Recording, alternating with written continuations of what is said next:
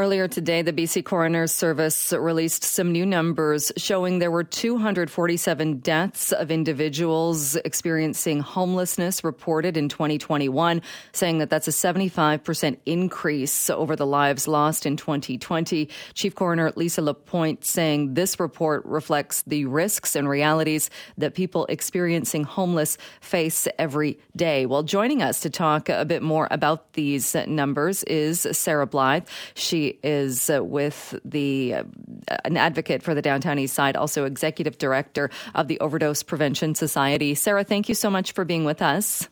Yeah, thank you. Thanks for having me. Well, when we look at these numbers, and I know this report looks at the cause of deaths as well, it shows that individuals between 30 and 59 years old accounted for 72% of the deaths, and then it looks at the illicit drug toxicity that's causing these deaths as well, and other reasons for this. But what is your response when you see and hear this number?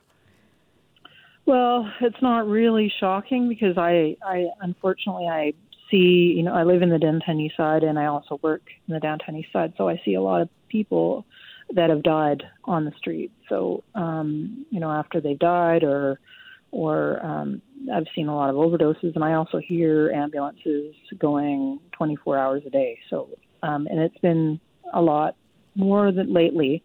And the toxic drug supply with both benzos and fentanyl is extremely toxic and very easy for people to die. And it's basically the majority of what people are using right now. So it's a really toxic time. And it just makes me so sad because we've seen so many people lost, and it just makes me sick just to even just to talk about this again and again and again, and it's terrible.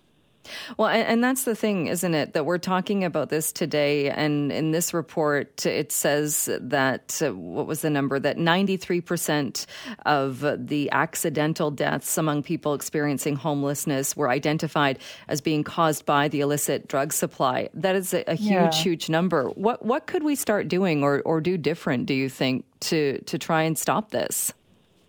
Well, we honestly need to replace the toxic drug supply and really help people who are using drugs to get onto something that is either prescribed or something that they know what it is and what they're exactly what they're taking, because it's really the only way to get existing drug users that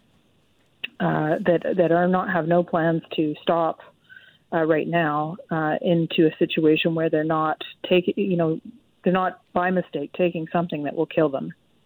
And so, it's terrible because some of the drugs with benzos in them, they have people so that they're basically unconscious for a few days in some cases, and all kinds of terrible things happen to women, and it's just,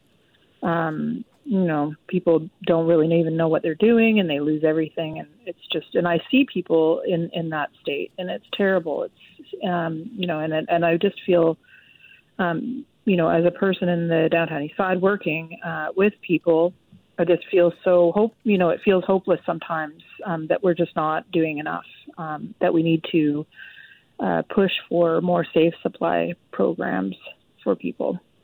When we look at these numbers as well, on the one hand, we often hear that we are losing people to illicit drugs, drug toxicity, because they're using alone in their homes. But then this report looks at people who don't have homes, people who are either living on the street, living in a tent city, living in a vehicle. Which we're often told too that for that particular reason can be safer because there are people around you. Not that that's the preferred living situation, but are there things that we could be doing as well for people that don't have homes to at least keep them safe from this?